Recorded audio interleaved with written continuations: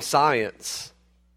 And as we have moved from a modernism type society, we have now entered a postmodern society, which was exemplified in that video this morning. And that is basically that there is no truth. That truth is whatever you want it to be.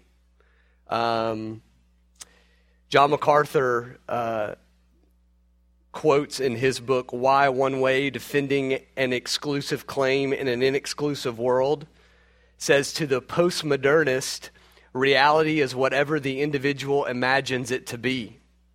That means what is true is determined subjectively by each person. And there is no such thing as objective, authoritative truth that governs or applies to all humanity universally. The postmodernist naturally believes it is pointless to argue whether opinion A is superior to opinion B. After all, if reality is merely a construct of the human mind, one person's perspective of truth is ultimately just as good as another's.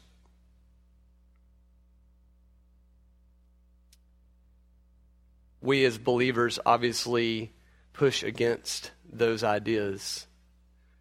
We stand firm and believe and hold to the fact that there is, without question, an absolute truth that exists, and it rests in the Lord Jesus Christ. And we fight that battle day by day as believers who are now considered intolerant when we stand up to the truth. So not only are we intolerant to say there is truth, but we are intolerant to say other people are wrong in what they perceive as true. MacArthur goes on to say that Christians cannot capitulate to postmodernism without sacrificing the very essence of our faith. The Bible's claims that Christ is the only way of salvation is certainly out of harmony with the postmodern notion of tolerance. But it is, after all, just what the Bible plainly teaches. And the Bible, not postmodern opinion, is the supreme authority for the Christian. We read in Psalm 119, verse 60, the sum of your word is truth, and every one of your righteous rules endures forever. As we look at our passage this morning, we're focusing on the authoritative truth of the Lord Jesus Christ. We want to look at his life, and we want to see his claims, and we want to find solidarity and hope in the truth that Jesus Christ is the living truth. He is the understanding and the personification of truth. All that he says and all that is contained in his word is true, thus it is trustworthy, and we should believe it and have faith in him. Jesus is, as we looked at last week, he is in the city of Jerusalem at the Feast of the Booths, or the Feast of the Tabernacles. And in John chapter 7, we looked last week at his engagement with his family about going to the feast, and how he was withholding himself from traveling with his family because his time had not yet come.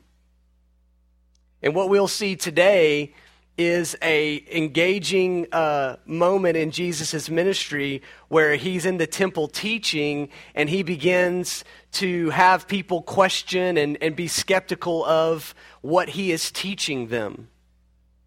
Last week, we looked at him as, we looked at the idea or the topic that the rejection of the Lord Jesus Christ is intensifying. And really, this could be a part two of that, because not only was he physically rejected by his family and they were unbelieving of him, but even the things he says and the things he teaches about God's word was being rejected and was criticized. In essence, they were looking at him and say, we don't believe who you are, thus we can't believe that you are speaking truth and that you have the authority to do so. And so this passage, along with all of God's word, is necessary for us as believers to cling to in a world that says, well, it's okay for you to believe in Christ, but it's not necessary for me. And as Christians, we face the future daily persecutions and claims of intolerance when we stand upon Christ as the one way of salvation. He is the one that said, I am the way, truth, and life. No one comes to the Father but through me. And when we stand upon that, the world says you are intolerant for saying that other people and other gods and other means of religious salvation are not the way.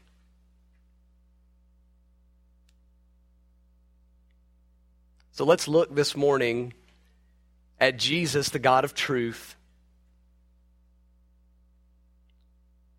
My first point or our idea here is that the authoritative truth delivered by Jesus is true because he as God is true and he rules all things.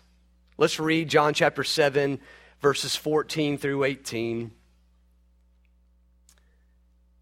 About the middle of the feast, Jesus went up into the temple and began teaching. The Jews therefore marveled, saying, how is it this man has learning when he has never studied? So Jesus answered them, my teaching is not mine, but his who sent me. If anyone's will is to do God's will, he will know whether the teaching is from God or whether I am speaking on my own authority. The one who speaks on his own authority seeks his own glory, but the one who seeks the glory of him who sent him is true, and in him there is no falsehood. Has not Moses given you the law? Yet none of you keeps the law. Why do you seek to kill me? The crowd answered, you have a demon. Who is seeking to kill you? Jesus answered them, I did one work, and you all marveled at it. Moses gave you circumcision, not that it was from Moses, but from the fathers, and you circumcise a man on the Sabbath. If on the Sabbath a man receives circumcision so that the law of Moses may not be broken, are you angry with me because on the Sabbath I made a man's whole body well? Do not judge by appearances, but judge with right judgment. So Jesus is at the Feast of the Booths now.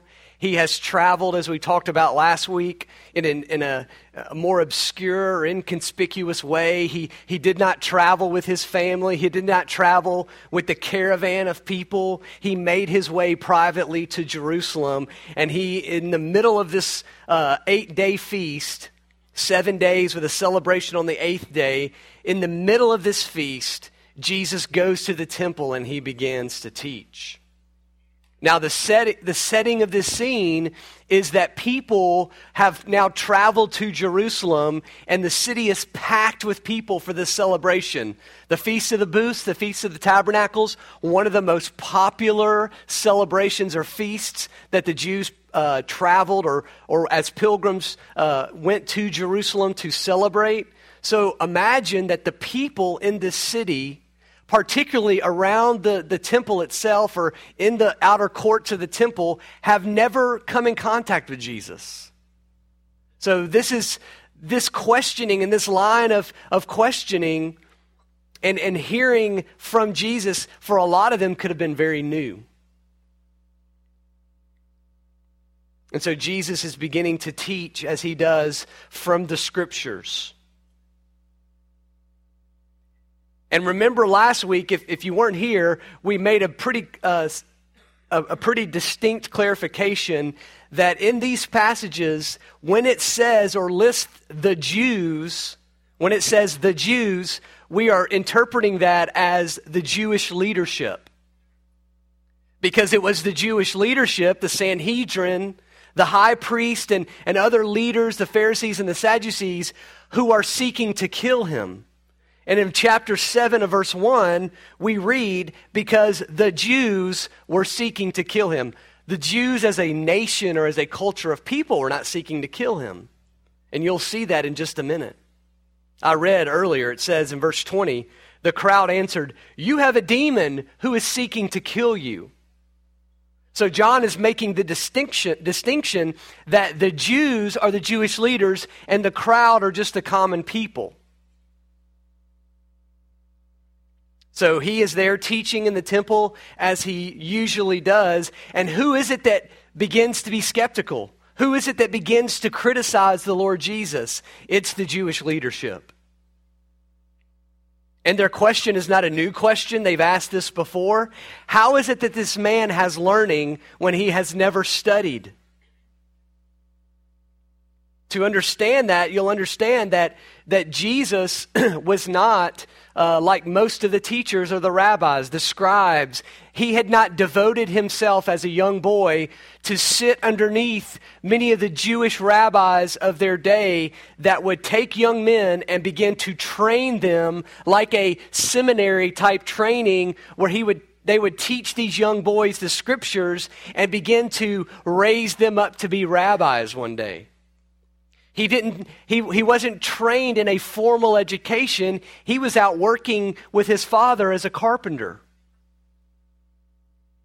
He obviously knew how to read and write, and he was intelligent, but by all means, these Jewish leaders were so amazed at the teaching of Jesus because he had never received a formal education.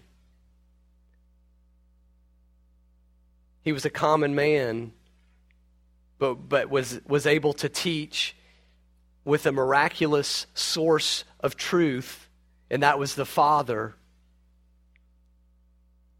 His authority from the Scriptures was undeniable. His enemies were baffled as they attacked his credibility among the people. I really don't think that as they raise this question, I don't think that they're raising this question in their minds. I think that they are trying to discredit Jesus as they say this publicly.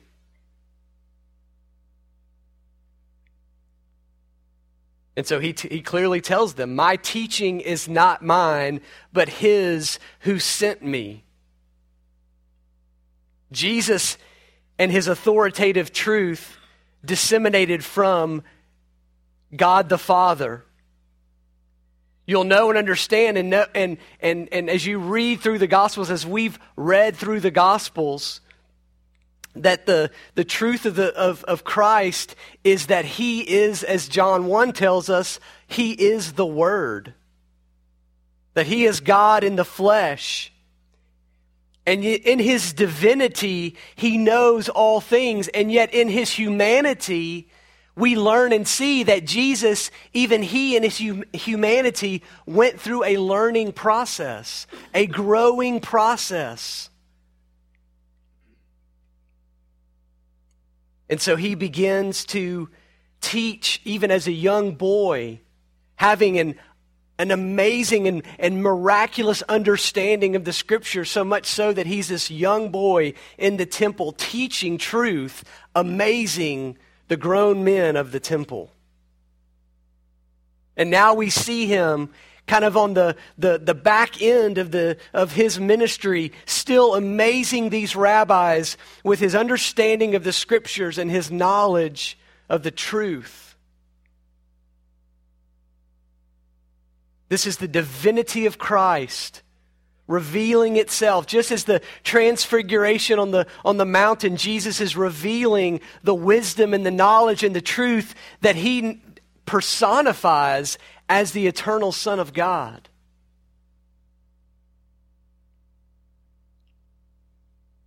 Matter of fact, in John, this is one of the main themes of John, that he wants us to understand that Jesus is the way, the truth, and the life. John chapter 1. As I read, in the beginning was the Word, and the Word was with God, and the Word was God. He was in the beginning with God. All things were made through him, and without him was not anything made that was made.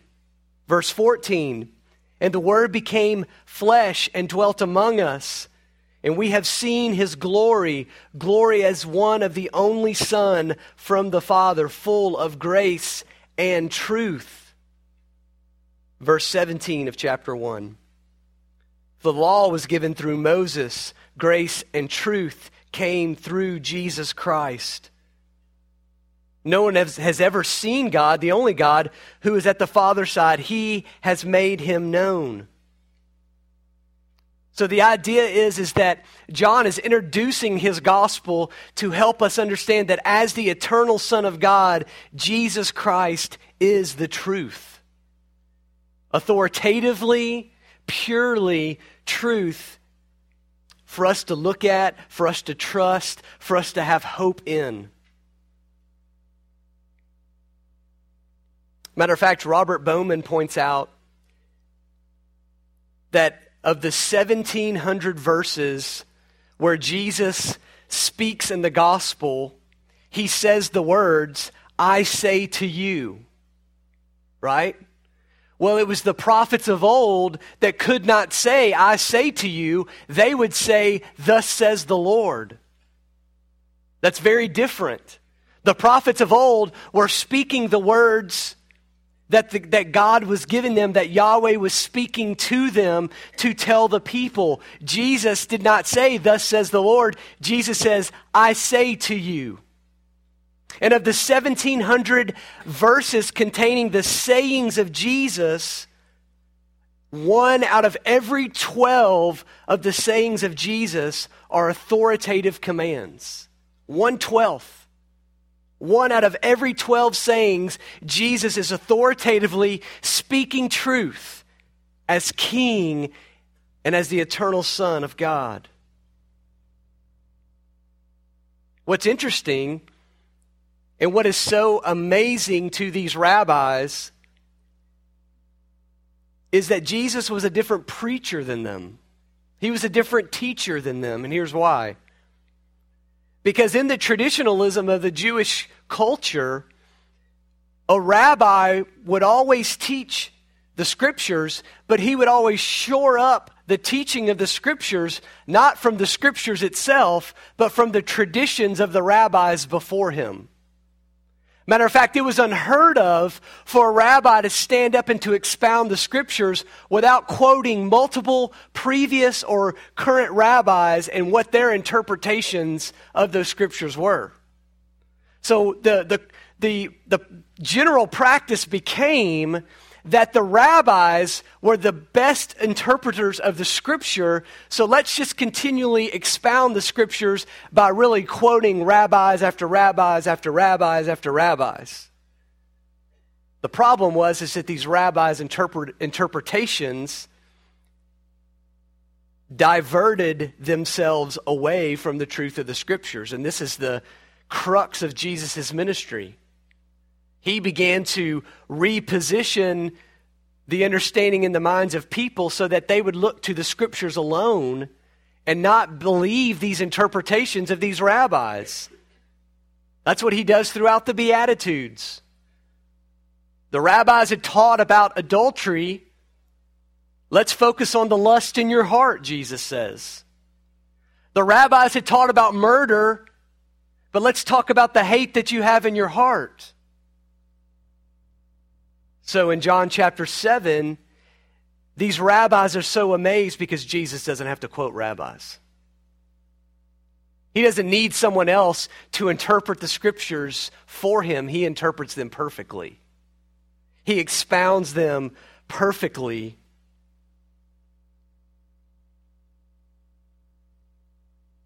And so he teaches publicly with this amazing exposition of the Scriptures. We see this also in Acts chapter 14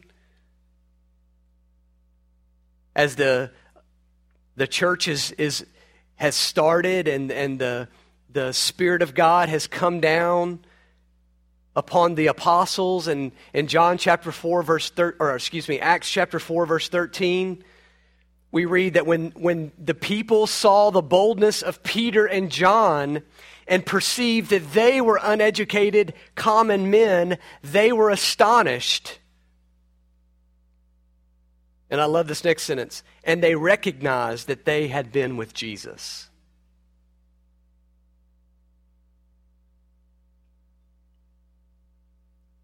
So, church, we stand at a time in history where we are coming closer and closer to I would say a wider dividing line between an objective truth and whatever else is out there. The line is being divided. It's no longer just about what science says versus about what the Bible says. Now anybody can be an interpreter of truth and claim to have their version of it. And that video was just one example. And so now more than ever, we stand upon the foundation that Jesus Christ is our source of truth in spiritual things, that we would find the greatest hope in Him and what He has come to accomplish, that He is the personification of truth. He is the personification of wisdom. As wisdom is heralded in the book of Proverbs, we understand that the greatest fulfillment of that is found in Jesus, that He is wisdom personified. And if I could speak to our young people in our congregation this morning, we as adults, we as generations that grew up in a more a truth foundation where we trusted in the Word and we believed it. We had the critics and we had the skeptics. But let me encourage you, young people, to stand firm upon what God's Word says, because God said it. Because He is the one true God, and when He speaks truth because He is true. There is no evil found within Him. And so you can believe and trust in God's Word because He has revealed it to us. And you must turn away from the voices throughout the whole world that says that you are being intolerant if you stand upon an objective truth that Jesus is the only way. An objective truth that marriage is between a man and a woman only. The objective truth that the gender that we are born in is what we continue on throughout our lifetimes because that's how God designed it. It is no less of objective truth than to look outside at that circular object that gives us light and call that the sun. There is no discrepancy that is the sun. But somehow there is a discrepancy in the truth that some of us are men and some of us are women, some of us are boys and some of us are girls. And young people particularly, you have to push against that, no matter the consequences. And I believe, or I fear, that the generations that you grow up in and your children grow up in, if the Lord tarries and has not returned, will face a greater persecution than we face because you take that stand.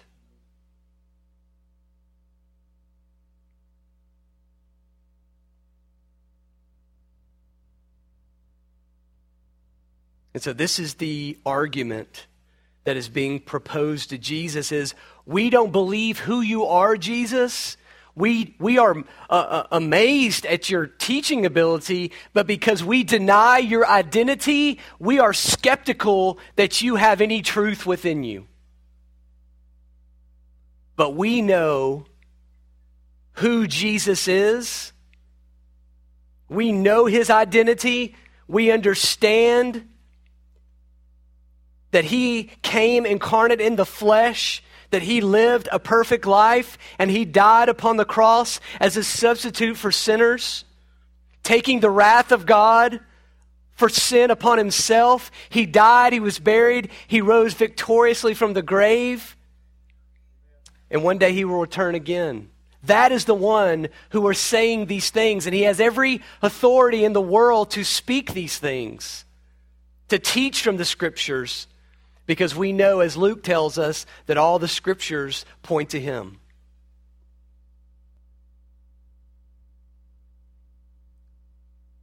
So then, as we understand these things, as the Spirit has revealed them to us, then secondly, we as humanity should believe in the absolute truth and work of Jesus as the only Son of God.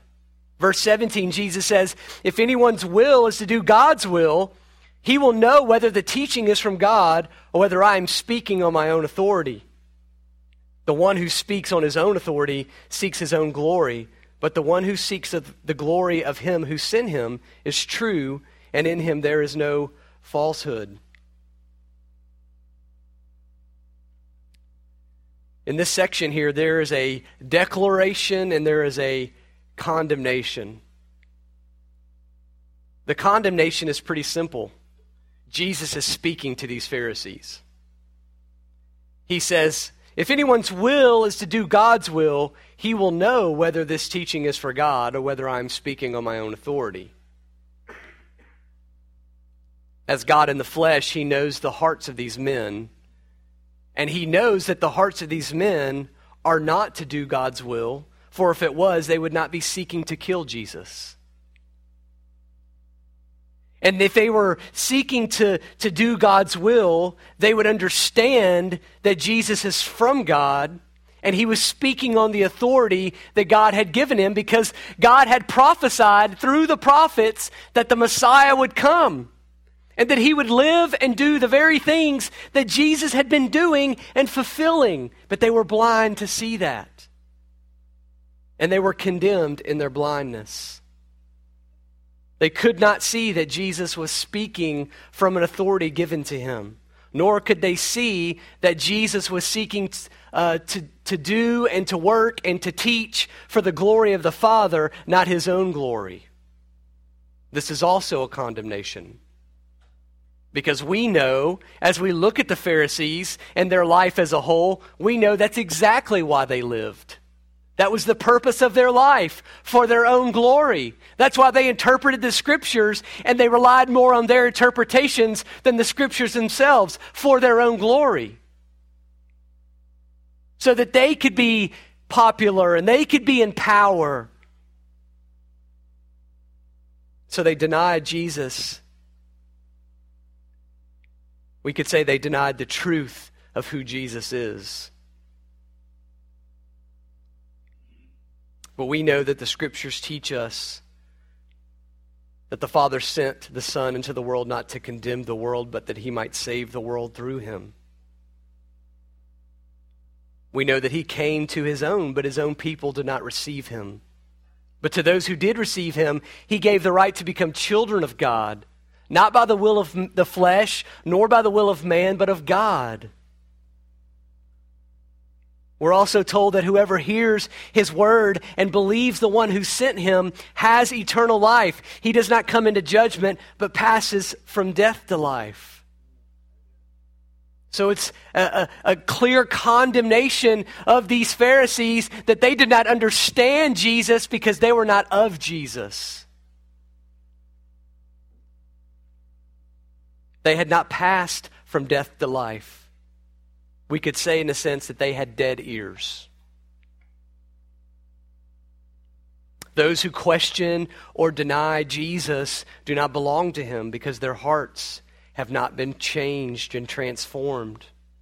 They're still dead in their sins. They still remain condemned to pay for the penalty of their sins. But those who hear and those who believe and those who understand God's word and seek to follow his commands, they are the ones who belong to Christ. Not because they do those things, but they do those things because they belong to him. They believe by faith that Jesus is the one true God, that that everything that is written in his word is true. And so if you believe those things today, you and I are witnesses of the truth. And so when we hear things in this crazy world that we live in, and they go completely contrary to Scripture, then our spirit, our alarm system, our spiritual alarm system goes off and says, that's not right. That is not what Scripture teaches. For example, Not too long ago, one follower of Christ stands up in front of a large congregation and says these words: "When we obey God, we're not really doing it for God, we're doing it for ourselves, because God takes pleasure when we're happy. Do good for your own selves because God wants you happy. When you come to church and you worship Him, you're not really doing it for Him, you're doing it for yourselves, because that is what makes God happy." Folks, that's heresy. That's blasphemy. And when our spiritual ears hear such error, the spiritual alarms go off in our spirits, understanding that this dishonoring garbage goes against the name and the work and the glory of the Lord Jesus Christ. And so in a way, these words from Jesus this morning are an invitation of evaluation in your own life, to basically ask the same question: if anyone's will is to do God's will, you will know that His teaching is from God. Do you seek to do the Word of God? Paul tells the Corinthians, examine yourself to see if you are in the faith. Test yourself. Or do you not realize this about yourself, that Christ Jesus is in you, unless indeed you fail to meet the test? Do you seek to follow God's word and His will? Do you desire to know more about Him, to do the will of God that's given to us in His word? If you do not, if you lack understanding of God's word, if you really don't desire to come to to gather with God's people, which we call the church, to assemble together and learn and be sharpened and be challenged and to be rebuked for the sin in your life, then you have not been awakened by the gospel of Jesus. You are dead in your sins. You have not truly accepted the truth of the Lord Jesus Christ. Or to say it another way, He is not your authority. You have not surrendered to Him. For the religious leaders, it's clear that they have not surrendered themselves to Jesus as the promised Messiah and King, but instead they pursue Him to kill Him. And so Jesus now will take one further step in revealing their true lostness and their spiritual separation from God, and how their practices, their religious practices, do absolutely no honoring or glorifying of God the Father. Look in verse 19. Jesus says, "Has Moses not given you the law? Yet none of you keeps the law. Why do you seek to kill me?" And the crowd answers, "You have a demon who is seeking to kill you." Jesus answered them, "I did one work, and you all marvel at it. Moses gave you circumcision, not that it is from Moses, but from the fathers, and you circumcise a man on the Sabbath. If on the Sabbath a man receives circumcision so that the law of Moses may not be broken, are you angry with me because on the Sabbath I made a man's whole body well? Do not judge by appearances, but judge with right judgment." So Jesus is referencing John chapter 5.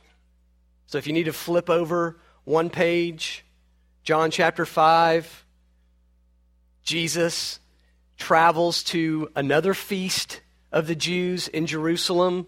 We're not told which feast. Commentators argue the different feast that this could be. We're not really told exactly which one.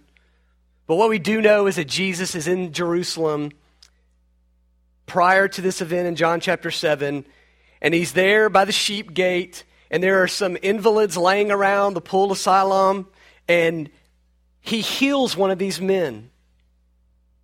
He heals them. And in His healing, He tells this man to take up his bed and walk, and it's on the Sabbath. And so, as this man is taking up his bed and walking, the Jewish leaders see this man performing a work on the Sabbath. Taking up your bed and walking was one interpretation of the Jews, that you were working on the Sabbath. And that was a big no-no. That was a law breaking. So they inquire a little bit more. Who told you to take up your bed and walk? The man sells out Jesus and says, I don't know his name. And he finds out it was Jesus. And then he goes back to the religious leaders and he tells them. And this begins an engagement with Jesus and these religious leaders, whereby he makes some pretty bold declarations. Matter of fact, John summarizes it in John chapter 5, verse 18, that this healing on the Sabbath of this lame man was why the Jews were seeking to kill him. Not only because he was breaking the Sabbath, but what we'll see in just a second was that he was even calling God his Father and making himself equal with God. And if you read through John chapter 5 as a whole, the whole chapter, you can read all of it. I'm just going to read verses 19 down to 24. Jesus says to them in John chapter 5, "Truly, truly, I say to you, the Son can do nothing of his own accord, but only what he sees the Father doing. For what the Father does, the Son does likewise. The Father loves the Son and shows him all that he himself is doing, and greater works than these will he show him, so that you may marvel. For as the Father raises the dead and gives them life, so also the Son gives life to whom he will. The Father judges no one, but has given all judgment to the Son, that all may honor the Son, just as they honor the Father. Whoever does not honor the Son does not honor the Father who sent him. Truly, truly, I say to you, whoever hears my word and believes him who sent me has eternal life. He does not come into judgment, but has passed from death to life." So in that discourse, Jesus is making clear parallels that as the eternal Son of God, he made a right judgment to heal this man on the Sabbath. And from that point, the Jews are trying to kill Jesus. They are plotting to kill him because they feel that he not only broke the Sabbath, but that he was blasphemous in making himself or declaring that he is one with the Father or equal with God. So that's what Jesus is talking about in John chapter 7. He says, I did one work. That's what he's talking about, and you marvel at it. That one work is the healing. But then he flips the script on them. Because he says, see, you guys have this Jewish practice. It's called circumcision. And as Jews, you are faithful to circumcise every male child on the 8th day. Every male child is circumcised on the 8th day of their life on this earth.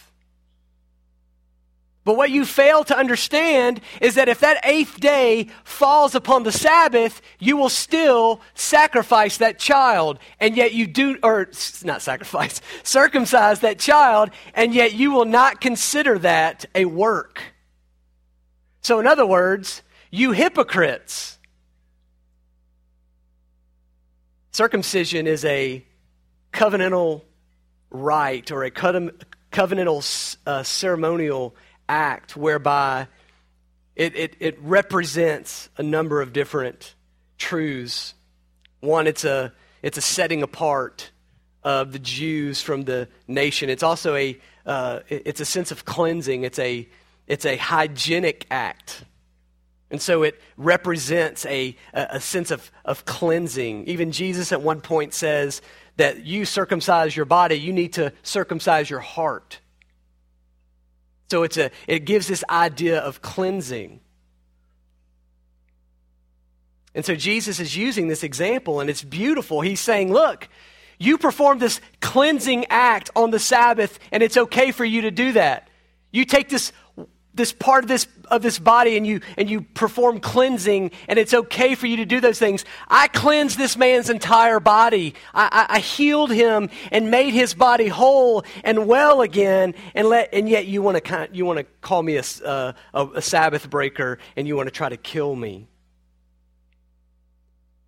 Your interpretation is skewed. Your understanding is wrong. You don't understand the depth of your sin. Why? Because those who cannot see Jesus as God suppress the truth in their unbelief and hypocrisy. They suppress it. It doesn't matter what is true, they suppress it. The truth does not go away when you suppress something.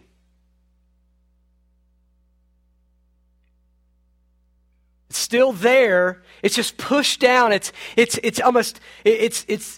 trying to avoid what is real. And the authoritative truth of Christ is real, but unbelievers want to suppress it. But they cannot remove it. They can deny it, but they cannot eliminate it. The truth is eternal. It's always there. And so the truth of Jesus is not a removing of the lordship of Christ. It's a denying of him. It's a suppressing of him. That's why Paul says in Romans chapter 1, the wrath of God is revealed from heaven against all ungodliness and unrighteousness of men who by their unrighteousness suppress the truth.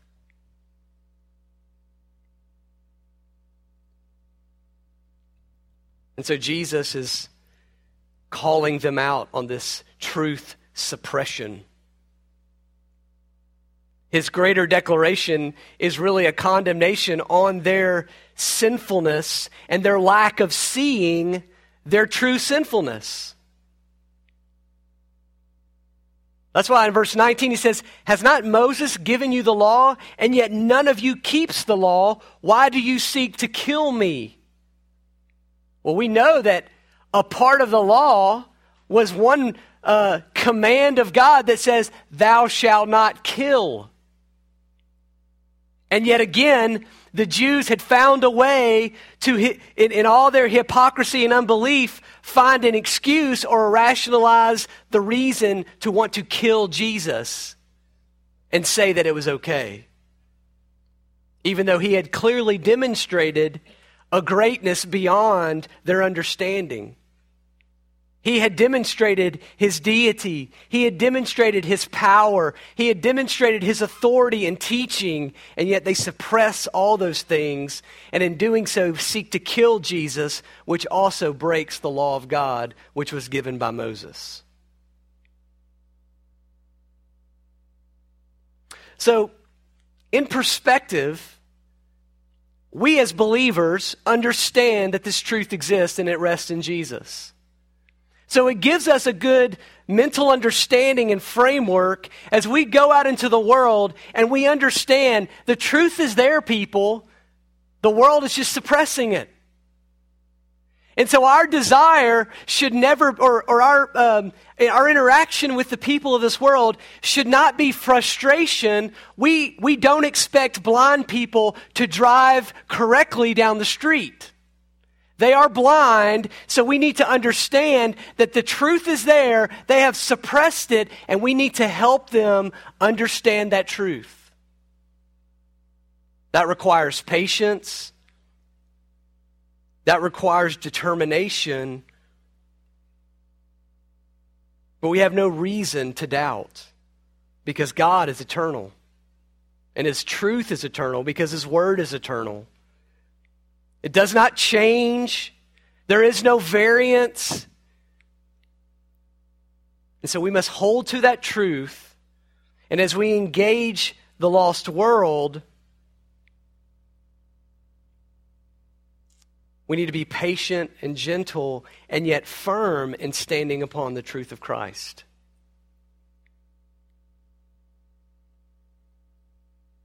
And as you know, that lost world will oftentimes quote to you from the Beatitudes, because somehow that's one of 2 or 3 verses that they know, where they say, Judge not, lest you be judged. But let's be reminded of what Jesus says in this last verse, in verse 24. And maybe put this in your arsenal. When they say to you, well, judge not, lest you be judged, then you maybe respond and say, well, he also said, do not judge by appearances, but judge with right judgment. See, the right judgment is the absolute standard of Jesus. When we talk about people's sin and we want to help them understand their sinfulness so they can understand the grace and the beauty and the love of the gospel, they get offended in their hearts because they think that we are making ourselves the standard. Oh, well, you're just judging me thinking that, you're better than me. No, that's not what we're judging at all. We are holding you to the same judgment that we hold ourselves to. Who is the perfect Son of God. He is the standard. And so in essence, you should not judge by appearances, but instead you should judge by right judgment, true judgment. And that comes through Jesus. The question is, are you perfect as your Father in heaven is perfect? And by God's grace, we will help them see through the power of the conviction of the Holy Spirit and the proclaimed Word of God that if we are held to the standard of Jesus' perfection, that we miss the mark of that standard. The Jews had missed the mark. They weren't listening to God's word. They were more interested in their word. They were not interested in the glorification of God and His Son that was in their midst. They were interested in their self-glory. When Jesus says, "Blessed are the meek," they somehow interpreted that they were meek. But they weren't. And so we as believers must live in such a way where we judge with right judgment that falls underneath Christ.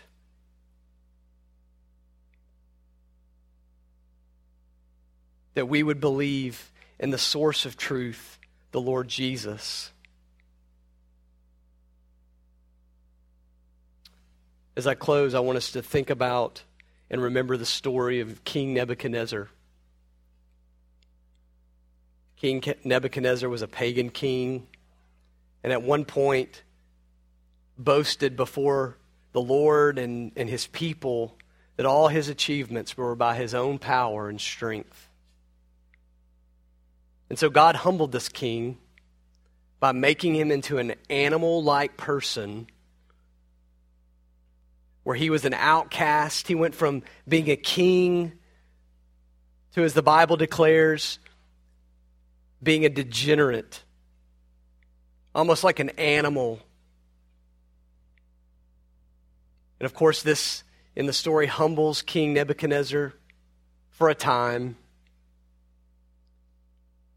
He comes to his senses and he begins to praise the Lord of heaven. And in his praise, he declares these words in Daniel chapter 4. He says, I, Nebuchadnezzar, lifted my eyes to heaven, and my reason returned to me. And I blessed the Most High, and praised and honored Him who lives forever. For His dominion is an everlasting dominion, and His kingdom endures from generation to generation. All the inhabitants of the earth are accounted as nothing, and He does according to His will among the host of heaven and among the inhabitants of the earth. And none can stay His hand or say to Him, what have you done? At the time, my reason returned to me, and for the glory of my kingdom, my majesty and splendor returned to me. My counselors and my lords sought me, and I was established in my kingdom, and still more greatness was added to me. Now I, Nebuchadnezzar, praise and extol and honor the King of heaven, for all his works are right, and all his ways are just. And those who walk in pride, he is able to humble. This is our prayer for an unbelieving world that fail to see their own sin and stand upon the truth of Christ. And in their arrogance and in their self-glory, they are condemned in their own sin. And so the warning for you this morning is to turn from your sin and from your self-glory and from your idolatry and stop trusting in yourself to be a good person and trust in the one source of truth that has been revealed to us, the Lord Jesus Christ. He is the way, the truth, and the life. And no one comes to the Father but through him. And so if you are an unbeliever today, and maybe you have not considered yourself an unbeliever until earlier when we were challenging you to examine yourself, and in that examination you have understood your lostness, we would say this morning, with all gentleness and boldness, repent from your sins and have faith in the Lord Jesus Christ. And as parents this morning, believing parents, I would encourage you in a different way. Many of us this morning are trying to raise our children or our grandchildren up in the wisdom and the knowledge of the Lord. And can we just be honest this morning and acknowledge that there are so many different ways and avenues and things that crowd our mind, their voices that are screaming into our parenting and saying, this is a better way to raise your children. This is a better system or a better practice than the Word of God. And we are tempted to lean away from the true source of how to be God-honoring, Christ-exalting parents. And we are led astray at times to think that other systems and practices that exist in the world are a better way. Turn away from that.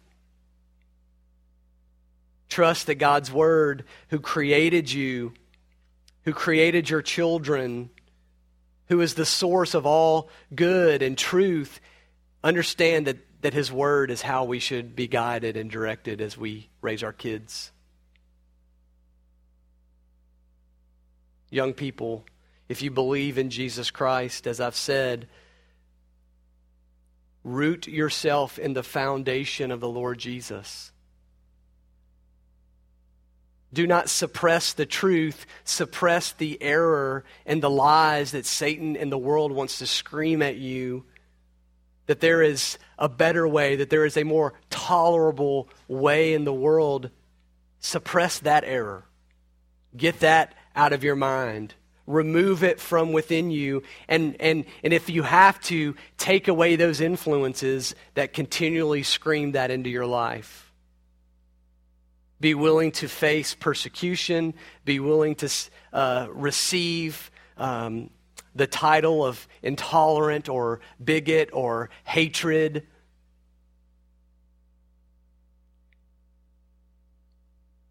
But stand firm in the Lord Jesus that you believe and trust in. And as a church, I would encourage us to be proclaimers of the truth. There is nothing else that will save a lost and dying world. Our practices, our methods, if they are not rooted in and founded in the truth of God's Word and Christ Jesus alone, they will fail. They will not produce genuine disciples. They will only produce replicants of religiosity. They will be clones of Christianity, but they won't be Christians because they were never changed and transformed.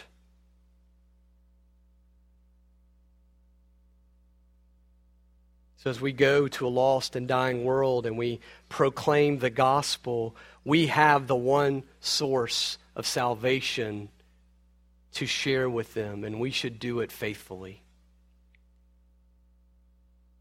because it is contained in no other than the Lord Jesus Christ. Let's pray.